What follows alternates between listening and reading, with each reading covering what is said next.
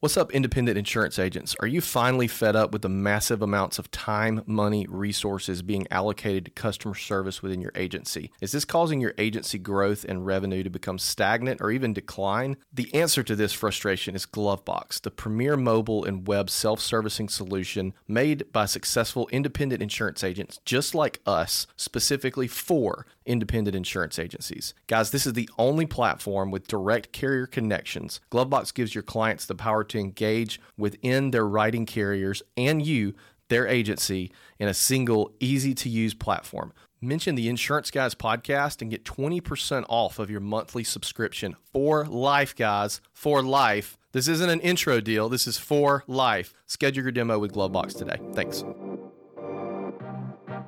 Insurance agents from around the world, welcome to the Insurance Guys podcast. My name is Scott Howell, your fearless host and leader, insurance agency owner and insurance evangelist for I Protect Insurance and Financial Services, based out of Huntsville, Alabama. And before we get started on today's episode, please help me welcome. He is a 6'3" sophomore from Saraland, Alabama, Parade First Team All-American, Rivals 5-star recruit. He is a fantastic insurance agent and a great American.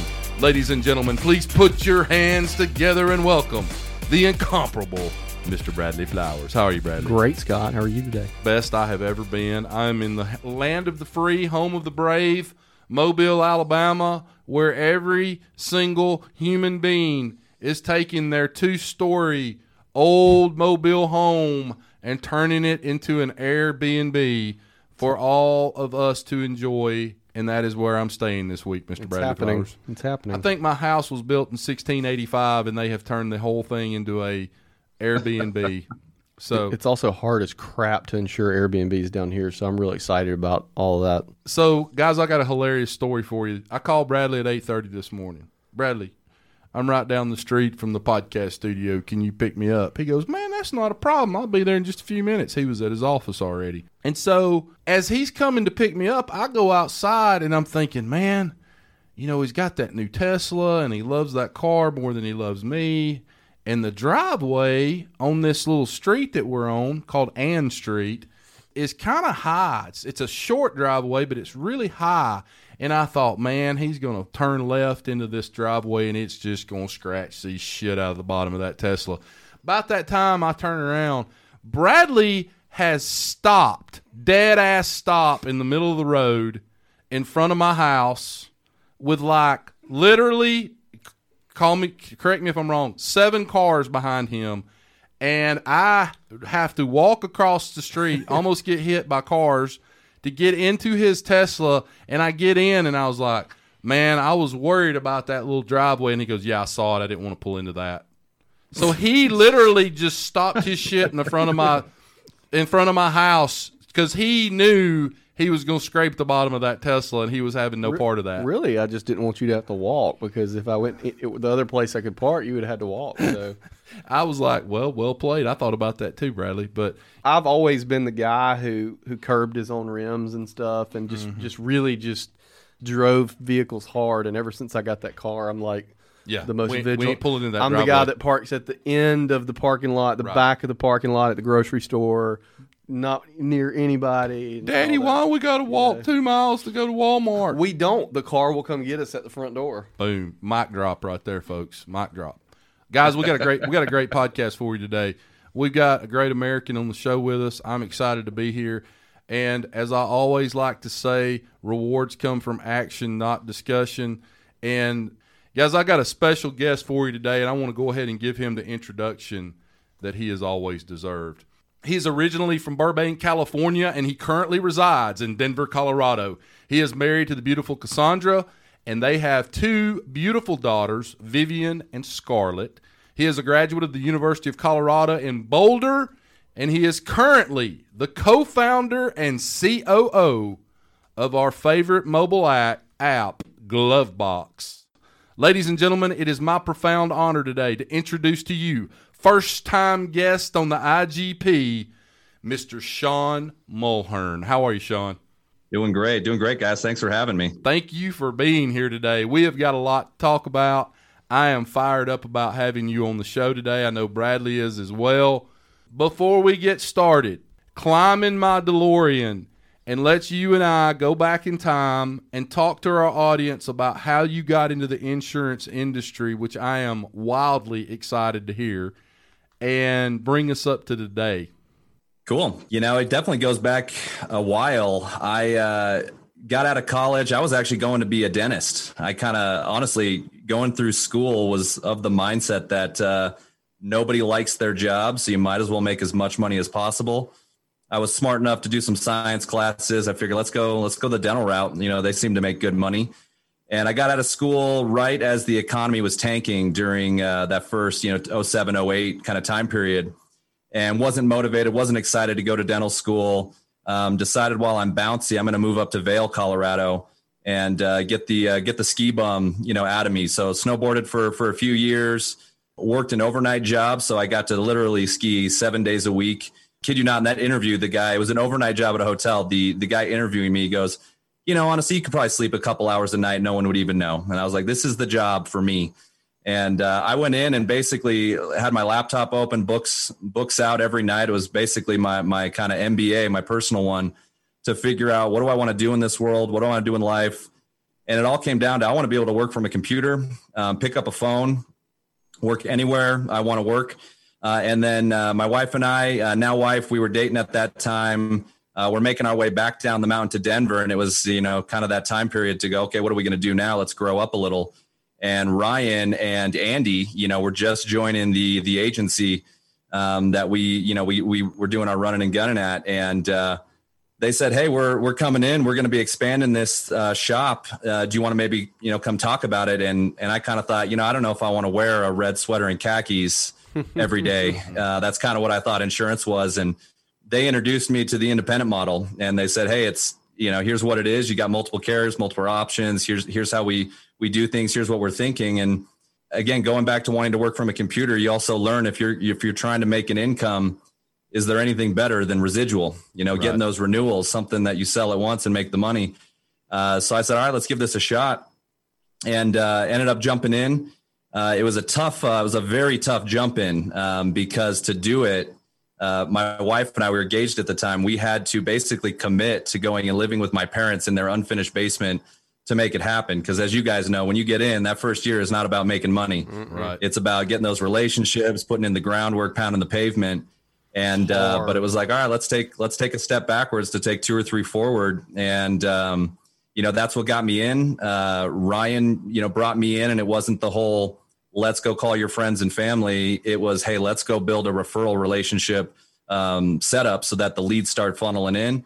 And from there, I drank the Kool-Aid, followed the script, tweaked it after about 3, 4, 5 months to kind of fit my own personality, how I ran things, how I did things, my own operations, because we definitely sell and market a little bit differently. And then from there, a year in, I kind of thought, where are these leads coming from? This is crazy, and then after about a year and a half, it was, the leads were overflowing. You're not getting to the leads that are coming in. So hired an assistant. About 2-3 months after that, hired a second. Started looking at hiring the third. And that was actually about the time that Ryan took over and started growing a commercial team. And I like having problems to solve. It's very easy to get bored.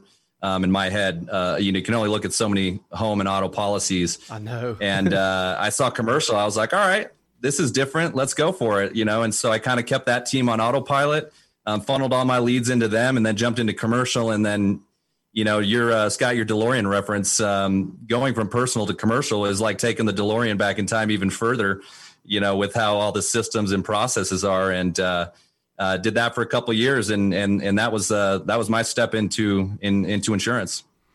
So, bottom line was, you were a boy dog.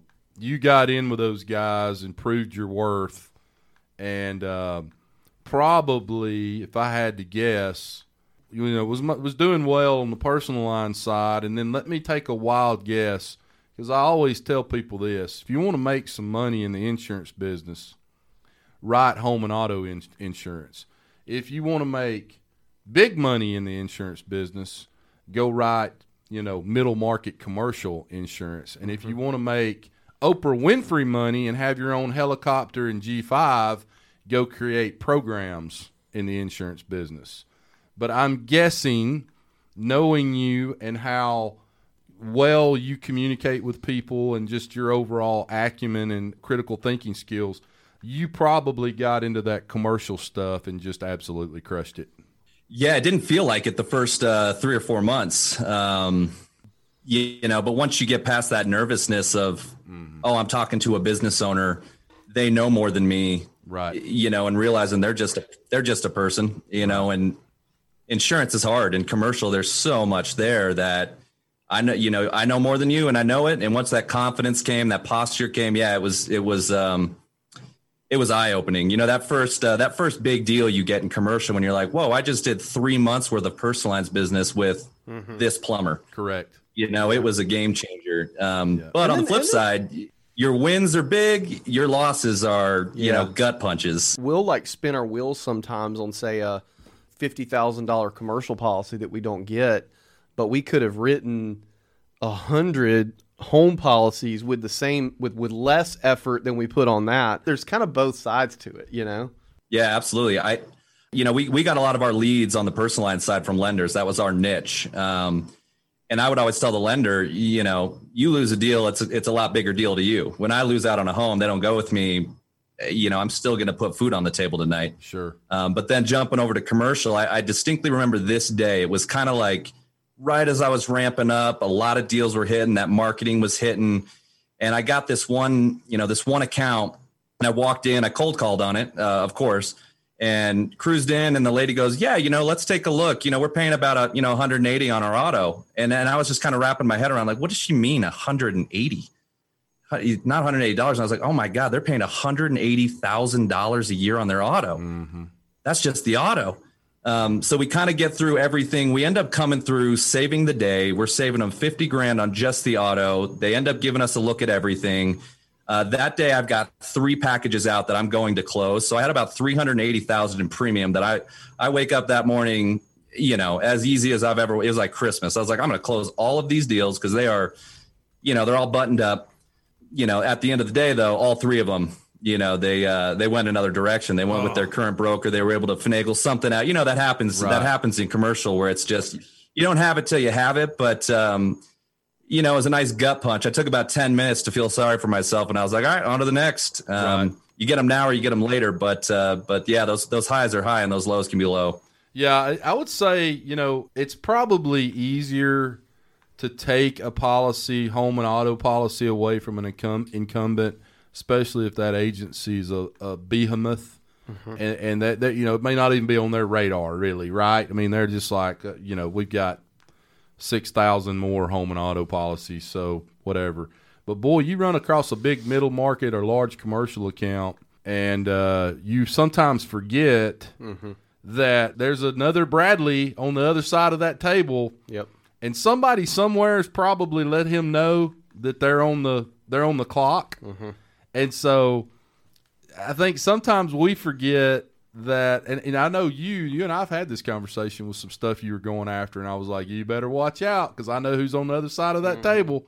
Well, it's tough. It's tough. I was talking to a buddy a couple weeks ago who was going after a big account, HAB account, and he was going against a rather large agency or in this area, and he knew this. I wasn't telling him anything he didn't know, but I said, man, look, here's what my strategy would be. My strategy would be, hey, in this market, on this was like a couple hundred houses that were all coastal. In this market, they don't have any markets that I don't. Right. We all have the exact same markets for stuff. If we're in the middle of America, yeah, they're going to have access to some very preferred markets, but not here. We're quoting the exact same markets. You're not getting anything there that you're not going to get here from a market standpoint. If you go there, you're going to be maybe in the top 500. Maybe. If you come here, you're going to be in my top 3. I'm going to answer the phone every time you call. There, you're going to be a number on a page. So, and he ended up winning the account. He kind of out big boyed the big boys, right? Basically. Right. But we had one recently, a renewal that we lost that they literally AOR'd all of our work. And we got big boyed. It was like, hey, we've been here forever, and it happens. Yeah, it's sometimes you forget there's a fox in that hunt. And I'll tell you something else too that people forget is sometimes on those large accounts, you don't know who's got what relationship from the other agency and the company you're dealing with, and then after the fact, you find out that somebody's damn cousin that's on the board of directors is an insurance agent somewhere, and you're like, son of a bitch. We've all had those kinds of things happen before. I try not to ever forget that there's somebody else in this game, and it's a person that I can't see. He's on the other side of that table somewhere, and he's in this deal. And like Bradley said, you're trying to play chess, not checkers, right? Mm-hmm. And it helps if you do know who that other party is, because then you can come up with a strategy, a chess strategy of how do I need to approach this to maximize my potential for getting this account, and use what some people might perceive as a strength as a weakness. Yep. And that, I will say, with large, big agencies, and Sean, you can speak to this, sometimes that what they might perceive as a strength, and you're the more boutique agency that can provide more personalized attention because this client may be your biggest account, right? That could potentially be a strength for you rather than for them. Mm-hmm. What are your 100%. thoughts? We talked about it a lot, actually, on our sales team. It was, don't be afraid to go after these big accounts because it's got a big agency attached to it. And this isn't, putting any big agency down, but a lot of times if you're a smaller shop, you have to be super creative with how you package it. And if you can bring a unique, creative idea to the table, as opposed to, hey, this is how we handle our contractors. We always these are the packages we use. Right. The client a lot of times is like, oh, to Bradley's point, you're one of my top 5 or my top 10. I'm looking at this a little bit more. I'm not just getting the deal done. Mm-hmm. I'm looking for a creative strategy to see how I can package this in a unique way that maximizes the benefit for you. And I think a lot of clients resonate with that because it's insurance. They don't know what they don't know. They want to trust someone. And when you're going to bat and trying to put this puzzle together in a unique way, they're at least going to trust you. And then, I've actually heard you say this, Scott, a lot of times. You're not always trying to win the business right now. Yeah, right. You're just letting people know what you do. That's right. And you're already in the quoting process. If they know what you do and how you handled it, and even if you can't get it done, you have your head high and you talk nice about it, they're going to come back later. Well, and we had one recently that we David Carruthers them, and that's a great line. We just coined a new phrase. We David Carruthers them. Well, we were able to use some. I like that. So we were able to use some technology that predicted what their mod was going to be next year. Right. And they had an open claim, and their agent was doing absolutely nothing to get that claim closed. And we had a conversation with him, and he went from, well, I'm going to stick with these guys because they're my buddy, to I basically the punchline of the whole thing was, if you stick with them, your mod is definitely going to be a 1.3 next year. Mm-hmm. I don't remember what it exactly was. It was high. Right now he's like 0.85. Right. If you come here, there is a chance it's going to be lower than 1.3. Mm-hmm. Mm-hmm. So you can either definitely get 1.3 or you can come over to us. We can try to finagle some stuff around. We did find a little bit of a loophole because Alabama's got a bunch of funds and we can kind of go that route. And he ended the conversation. He went from, well, they're my friends, I'm sticking with them, to kind of sounds like I have no choice. Mm-hmm. I was like, that's exactly right. Mm-hmm. Mm-hmm. There you go. Carruthersdom. Hey, Sean, let's help move this rowboat towards the lighthouse today. A couple things we want to talk about. Number one, we wanted to talk today about who owns the damn business, who owns the client. Is it the agency? Is it the carrier? Let's talk about that. I mean, we know for our captive friends out there that are listening, most of the time your contractual agreement is that you service the client. But at the end of the day, let's say you eat a bad piece of pizza and you want to leave, more than likely your contract is going to say that the carrier, Allstate, Farmers, State Farm, Farm Bureau, whoever, they actually own the client, okay? On the independent side, though, talk to us a little bit about that. Who owns that client? It's a killer question. And honestly, for the last couple of years, especially with Glovebox, what we've been really talking about and preaching is it's the independent agency that owns the client because they own the relationship. Correct. You know, the relationship being the important word there is that I can move you from this carrier to that carrier. But there was a caveat. I had a guy I was actually running a demo for in the last few weeks, and he had just a slightly different perspective that got me thinking. And he goes, I see what you're saying because we own the relationship. But if we don't, you know, who's servicing it? He's like, if we don't have a mobile presence and the clients are not coming to us to service, we don't own the client. And so he kind of put it in a different way. He's like, if you don't have a mobile app, you don't own the client. Because if they're off to the carrier site, the carrier, you're relying on the carrier to handle everything. And at the end of the day, you know, in that situation, they kind of own it. So it's kind of a quasi, it's a fluid question, but is it the relationship that owns it or where the service relationship is living? Yeah, I would say personally, I think relationship trumps. Now that assumes that you've got a personal relationship with every client in your book, which you don't.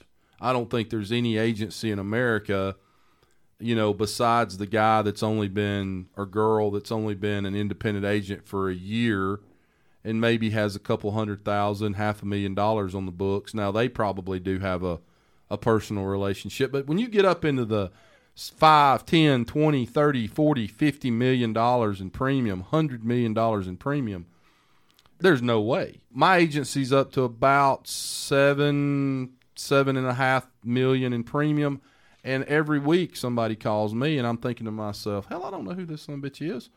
You know, it's just hard. It's hard to have that personal relationship. Now, you hope that each one of your agents that is selling your products, or, you know, carriers that we represent, you hope that each one of them has a personal relationship.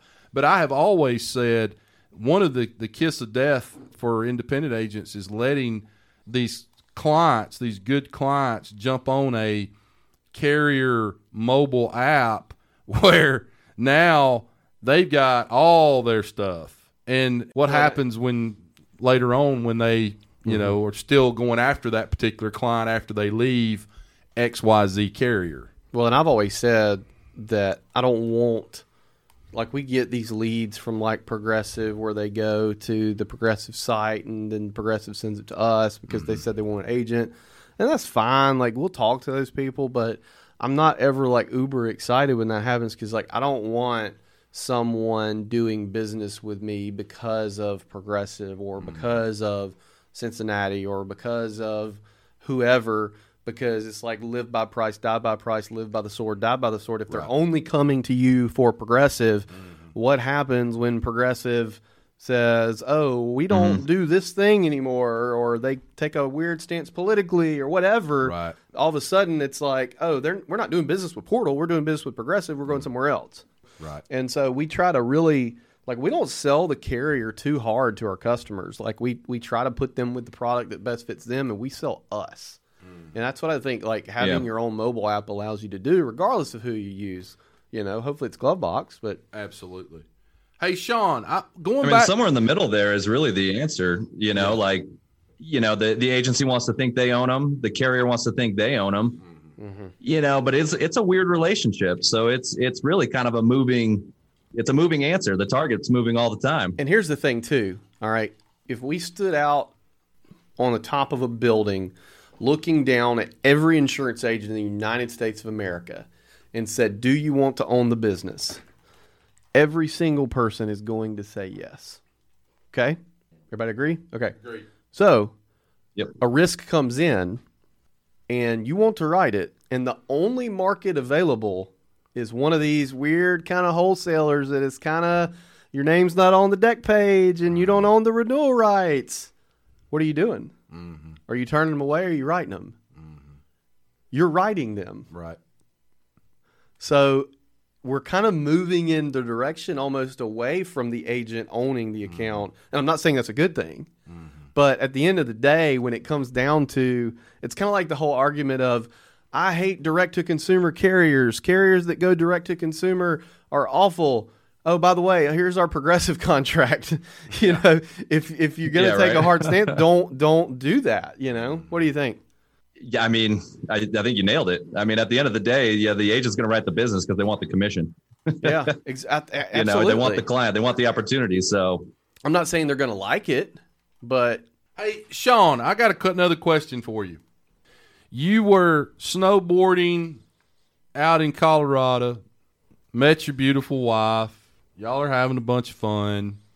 You decide to go get a big boy job. Ryan and Andy talk you into coming on board. You don't know shit from shampoo about insurance. You are a beacon of light for so many agents out there that came from some other industry and got into the insurance business, and you were wildly successful at it. No question. And I can see why. You're high energy, you speak well, you're confident. I can see that you would be someone that when you picked up the phone and called somebody, cold call, warm call, whatever, people would think to themselves, I need to talk to this guy. This guy sounds like he's knowledgeable. He's somebody I need to talk to.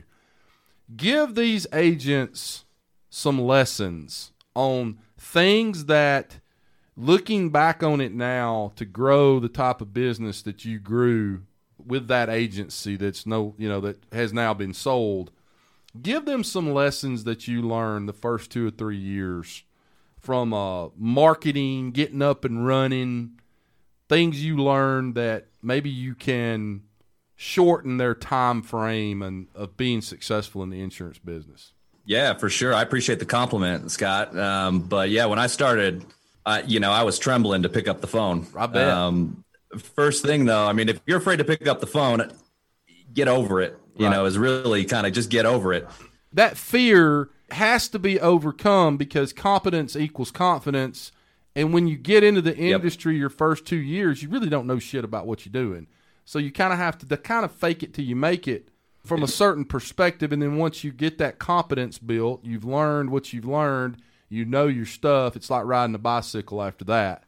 But yeah, a couple of things. I want to hear a couple of things that you had going. Yeah. I mean, honestly, even 4 years into personal lines, 2 years onto commercial, my schedule stayed pretty much the exact same. I obviously shifted who I'm reaching out to, but to just talk about those phone calls, the very first phone call of every single day, I had a few more butterflies. It's game time. It's just like just before tip off, you get the first one out of the way and then you're in the groove, and they get exciting. You get some of those wins. So, for anyone that might be a little bit nervous about picking up the phone, a very simple way to get the ball rolling, call a current client or call a referral partner that you already have a relationship with, somebody that's not going to be an issue to talk to, just to get the juices flowing, the talking happening, and just something so that you feel good again and go, okay, cool, I can do this. And then you start making the calls.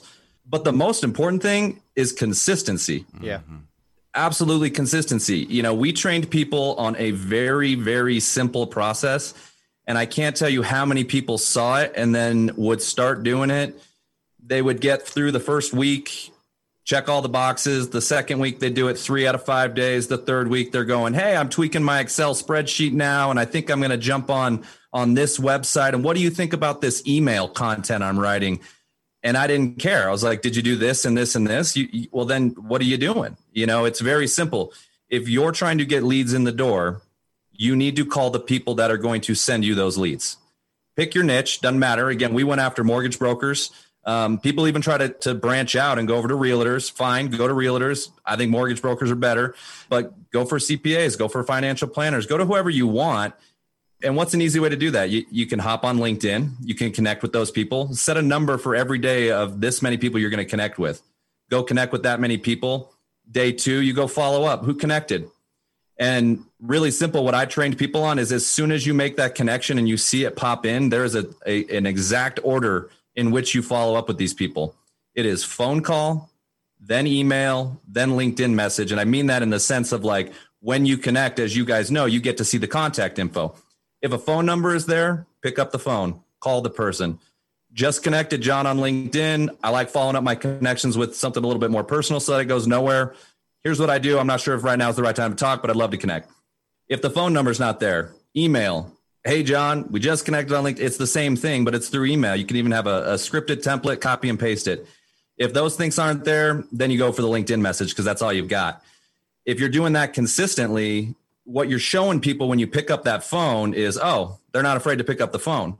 I can't tell you how many times I'd get somebody on the phone and they would be like, you know what? I need to start doing that again. That's how I built my business. And I stopped doing it years ago. Let's go meet for coffee. Absolutely. Just because you called.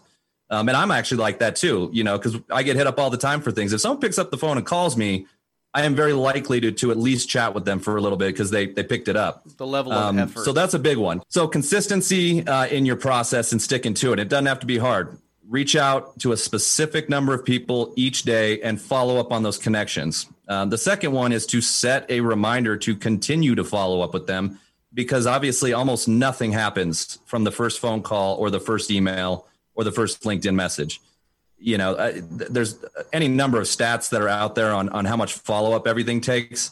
For me, I gave it 3 or 4 follow-ups, depending on, kind of the caliber of person I might be reaching out to. What did their LinkedIn profile look like? What's their web presence look like? If it was the commercial side of business, what's their business look like? If they look like a really good contact, I'm going to be following up until they tell me to pound sand. Because they haven't met me yet. You can say no after you meet me, after we get that coffee and you realize who I am and what I do.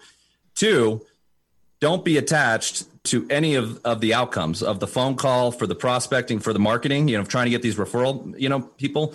Who cares? Nobody is that good on the phone that they're going to close everything. Either the person you called is open or they are not.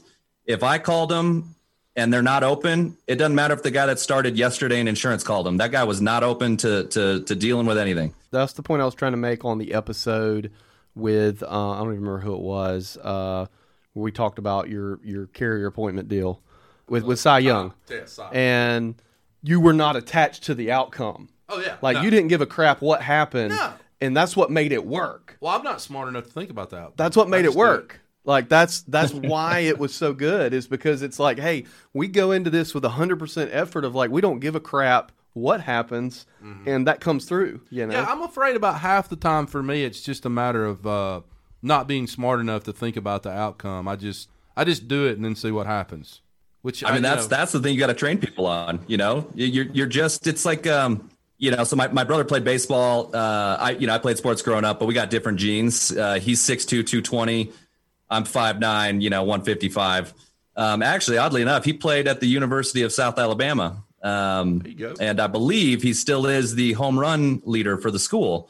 I haven't checked that in a while, but yeah, he's from your neck of the woods, at least for playing baseball. But I equated this a lot to people getting up and running in insurance, is that if you ever played sports and if you played baseball specifically and you're hitting off the tee, you're just getting reps. You're just swinging the bat. So when you're out there marketing to build your referral network, that's all you're doing. You're just picking up the phone and making the calls. Today I had no answers, no problem. I bet I get some tomorrow. You're going through those numbers. You're flipping those cards over to try to get those aces.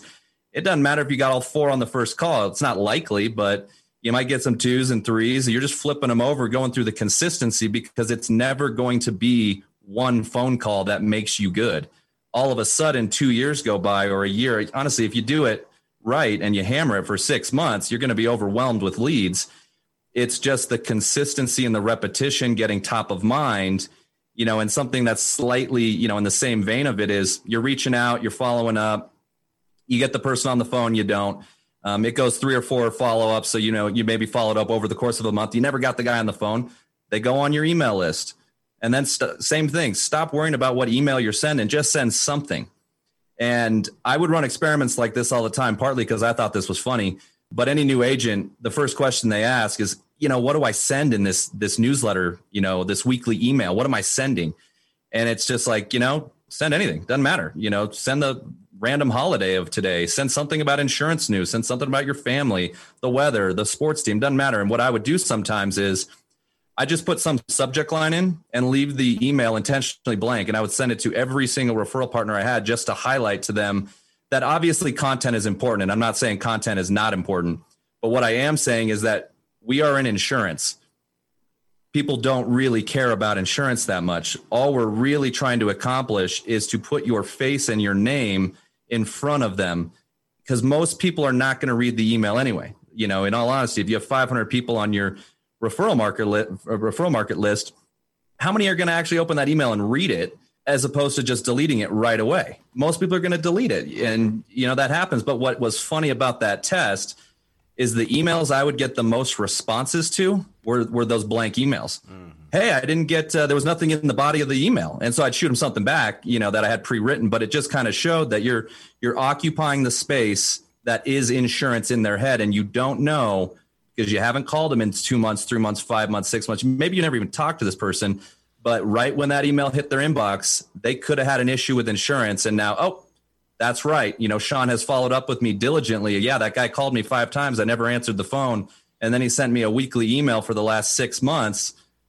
Let's give this guy a shot. He looks like he shows up. They don't know anything about my insurance ability, how I act, how I operate.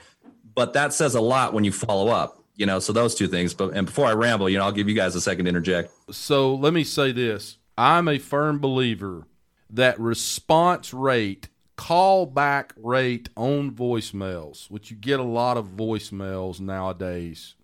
People hate talking on the phone. They don't want to answer the phone. Hell, my wife won't answer the damn phone. If you call her, if she's the damn president of the United States, she would go to voicemail. She answered my call earlier today. I know because, she's trying to get here and took her an hour and 15 minutes. But anyway, I am a firm believer.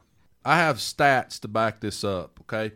When you call someone on a cold call, the callback percentage ratio of the number of people who call you back, here's all you're saying to that person on that voicemail.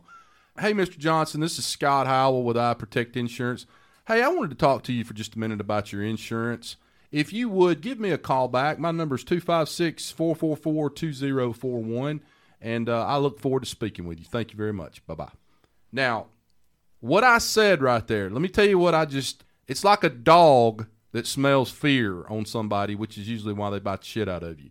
What that Mr. Johnson just heard was, I'm confident, I'm sharp as a tack. What was that, about a 10-second voicemail I just left? I'm confident, I'm sharp as a tack, I know what I'm doing. This is a guy that I need to call back. Now, You're a poet, didn't even know it. I call 100 of those, I'm getting a 30% callback rate. Now, let me make that same phone call again. Hey, Mr. Johnson, this is Leslie at Sanderson Insurance Center. Yeah, I was calling to see if we could maybe quote your insurance. If you would call me back, and I would love the opportunity to quote your business. Now, folks, let me tell you what her damn callback percentage is going to be. It's going to be freaking 0.0. Yep. My point in saying this is, if you're going to make 35 calls a day, that's what you've got to do, and you're not going to see results that week. You're going to see results from that 2 to 3 months later. If you're confident, if you're excited, if you're sharp as a tack, or you sound like you're sharp as a tack, that person that gets that voicemail in their mind is going to say, that's a son of a bitch I need to call back right there. Mm-hmm. If you're whatever I called that person's name, Leslie or whatever her name was, nobody's calling them back. Quit your job, Leslie. Nobody's calling them back. Yeah. And I think a lot of people don't realize that. They don't have the self-awareness to know, and they're not getting these callbacks, and then they're thinking, well, shit, nobody calls me back. I leave voicemails. Nobody calls me back, so I just don't need to do that anymore. I've got a girl in my office has a 30% callback ratio on Colex dates. 30%. Everybody she calls, she gets a voicemail. 30% of those people call her back. She probably gets, I don't know, she writes about $60,000, $70,000, $80,000 a month in personal lines. Your thoughts, Sean? Am I right or am I wrong? She's crushing it. You hit it on the point. That's actually one of the things that, I would say, in this conversation is posture. Yeah. Exactly. The way that you can be nervous, but you don't have to sound nervous. You can hear a smile. And the posture even translates from trying to find that referral network to the client. When you're actually, you get a lead in, you're postured with the client. You have to match, you got to mirror what they're doing. If they're kind of pushing you off and don't want to do this, that, or the other, you've got to be postured enough to say, you got referred to me. You don't necessarily say this, but when I train people, it's, hey, before you pick up the phone, whether it's to a client or a referral partner, you need to pretend like you are making $500,000 a year and you're getting 100 leads a month. Because if you were, it would not matter what that person said. I don't care who it was, what they're doing, you wouldn't care. you'd be like, all right, man, I got 10 more just like you calling. Sure. Right. Some will, some won't. God Yeah. bless. Who's next? Now you got me on my damn soapbox. Second thing you can't do is, and I see so many insurance agents make this damn mistake. Folks, I am sorry that it has to be this way, but I see so many agents that call people to quote their insurance business, and they have what I call the servant mentality, okay? I'm here to serve you. Well, you get into these big mid-market accounts or, commercial accounts, and you're talking to business owners especially, and even personal lines clients. You have to have that confidence, just what you just talked about. I got 10 more behind you. Some will, some won't. God bless. Who's next? Do you want me to write your damn insurance business or not? But I listen to insurance agents call every single day, and they have this, oh, let me help you, and I want to help you, and this is more that servant helping, and it owns me because people are like, for some reason, that person that has more of that confident, I got 10 more behind you, you can either let me quote it or not. How do I say this? Sean, help me out here. It's more, and maybe it's just like you said, posture. It's that posture. You can't have that servant, yeah, yes, sir, whatever you need, sir. You're doing the client and yourself a disservice in doing that, because switch insurance to doctor. Yeah. If I go to my doctor, I don't want to tell the doctor what to do. Right. I want the doctor to tell me what to do because they're smarter than me. Right. When someone's coming to me for insurance, you don't know anything about insurance, and I'm not here. I'll hear you out. I'm here to help you. I'm here to have that servant mentality, but this is how I do business, and this is my business. I'm going to tell you exactly what needs to be done here. If this doesn't fit, we might not have a fit. Correct. And so really a simple quote on that is disqualifying business is just as good as qualifying your business, because the sooner you walk away from the account that's making you feel like a servant and telling you to do this, do that, do the other, odds are that person's going to be tough to deal with. Sure. To even get the sale done. They're going to be tough to service. And the faster you move on from that person, the faster you get back to cold calling and getting that referral network set up, instead of just, I'm selling out of pocket. I need to put food on the table. I need to get this deal done. And then you spend 30, 40, 50 minutes, an hour, 2 hours tweaking deductibles, quoting another carrier.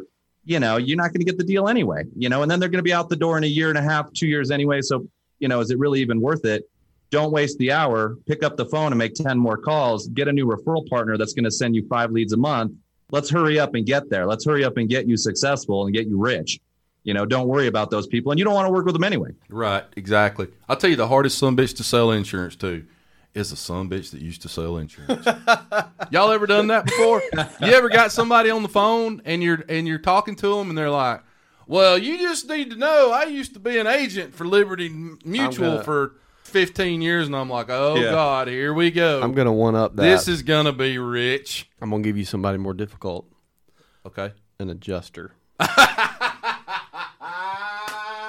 Oh, those are great. Yeah, the I was going to say your parents. Yeah. Particularly. I was going to say your parents. So that's impossible. There's a local company here that's a massive catastrophe adjusting firm. They adjust claims in all 50 states. There are some states, I'm going to one-up myself.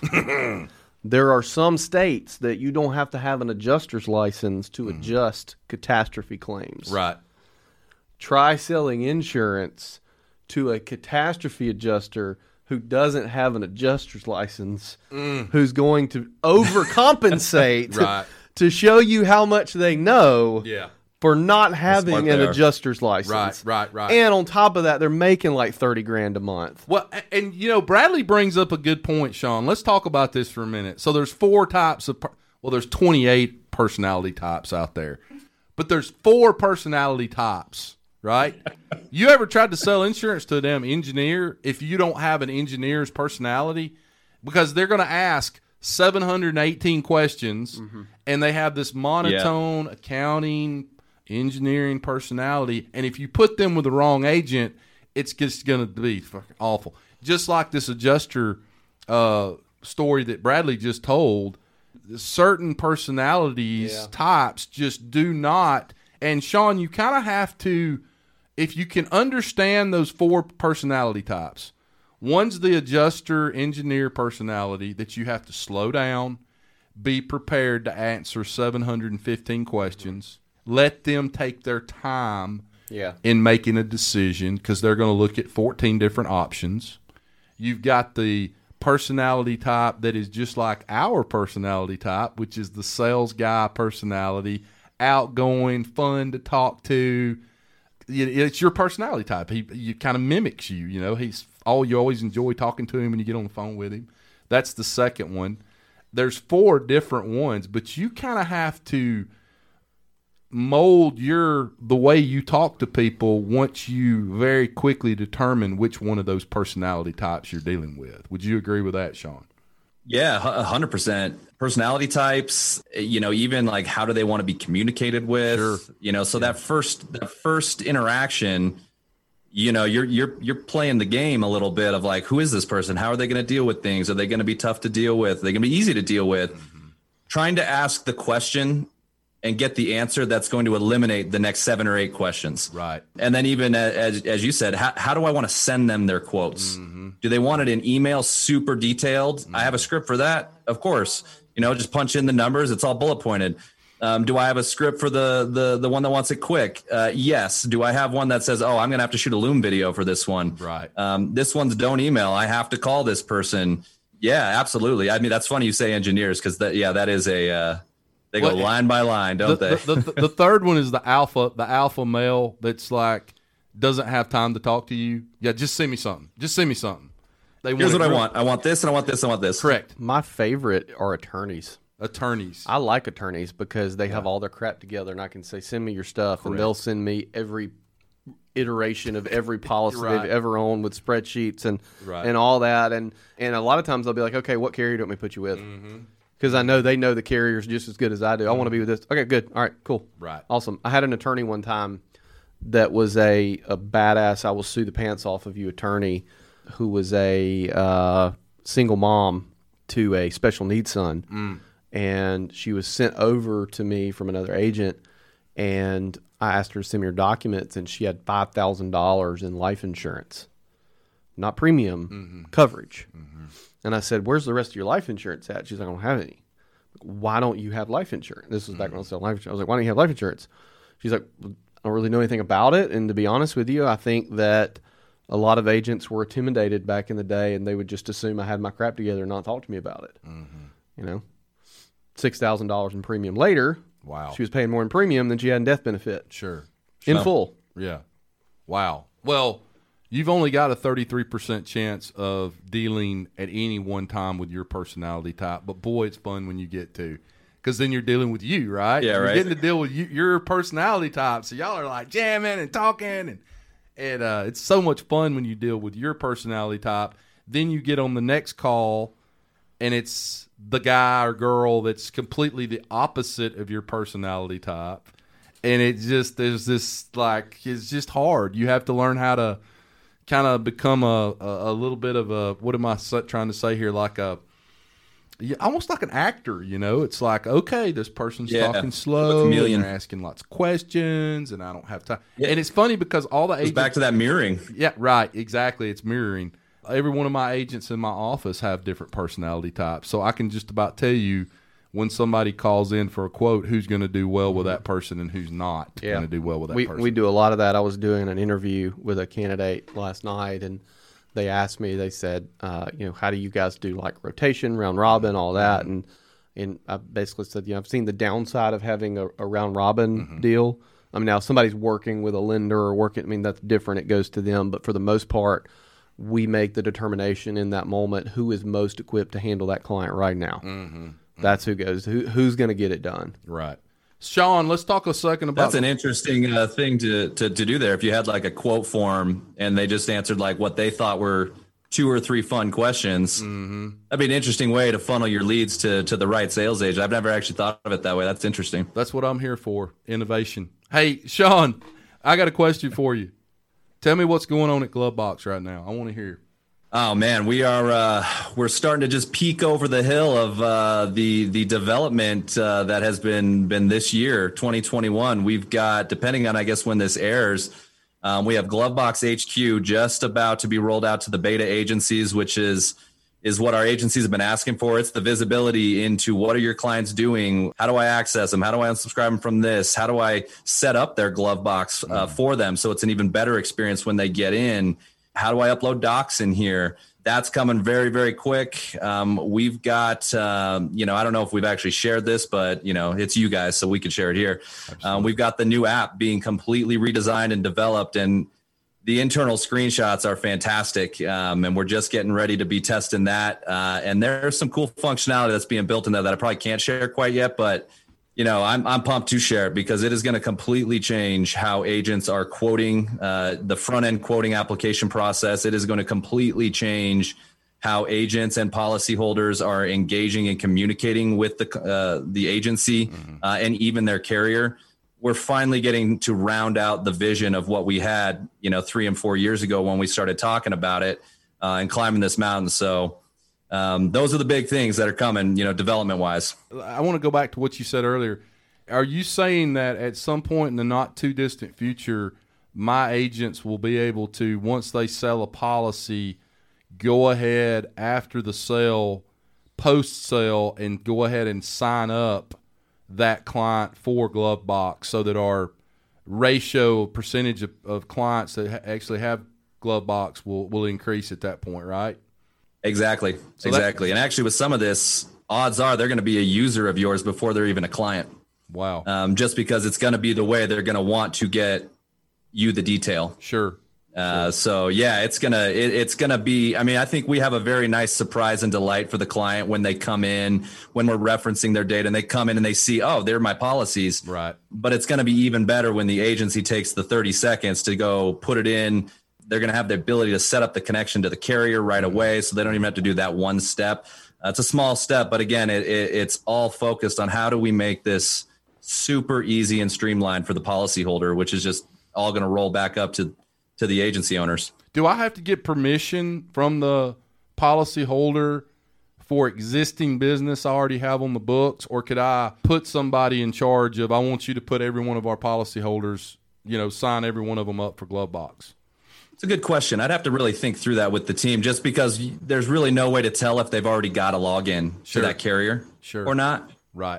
So you really couldn't set it up. You might be able to just say, hey, let's go do it. And if there's no account set up, it would work. And if there was one, it would say, oh, there's already an account set up. So I guess you probably could just put a team on it. It should just error out, because the carrier itself would say, hey, they already have an account. Right. So that's a good question. That's a good use case. I'll have to bring that up to the team here today. I look forward to the time when all of our agents can just put it in their process that once the policy gets sold, bound, then you just go ahead and take them through the Glovebox app, because I think that's probably a step that's been needed to have, because, otherwise you're relying on them to go to the Play Store or the Apple Store and download the app, and they kind of are in charge of doing all that themselves. And it would be nice just to go ahead and knock that out when the policy's sold. Yeah, it's only going to get better, which is the nice thing here is that, we're in our minds, the product is, it's good. It's not where we want it because we know what we want. We've got it in our head. We've got the roadmap on one end. It's hard to live one step in the future while you're developing, while sitting there. It's like building a house. You're looking at the frame and you're like, yeah, all right, cool. The couch is going to go there. We're going to do this right here. The pool's going to go there.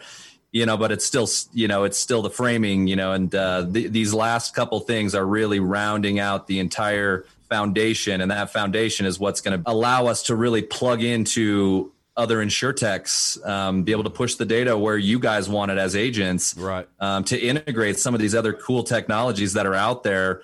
It's about to be a rocket ship, which we all love. We love space. I don't know if you can tell it's on one of these backdrops, but hey, Sean, question. If these agents wanted to research and look into Glovebox, how would they need to go about going to?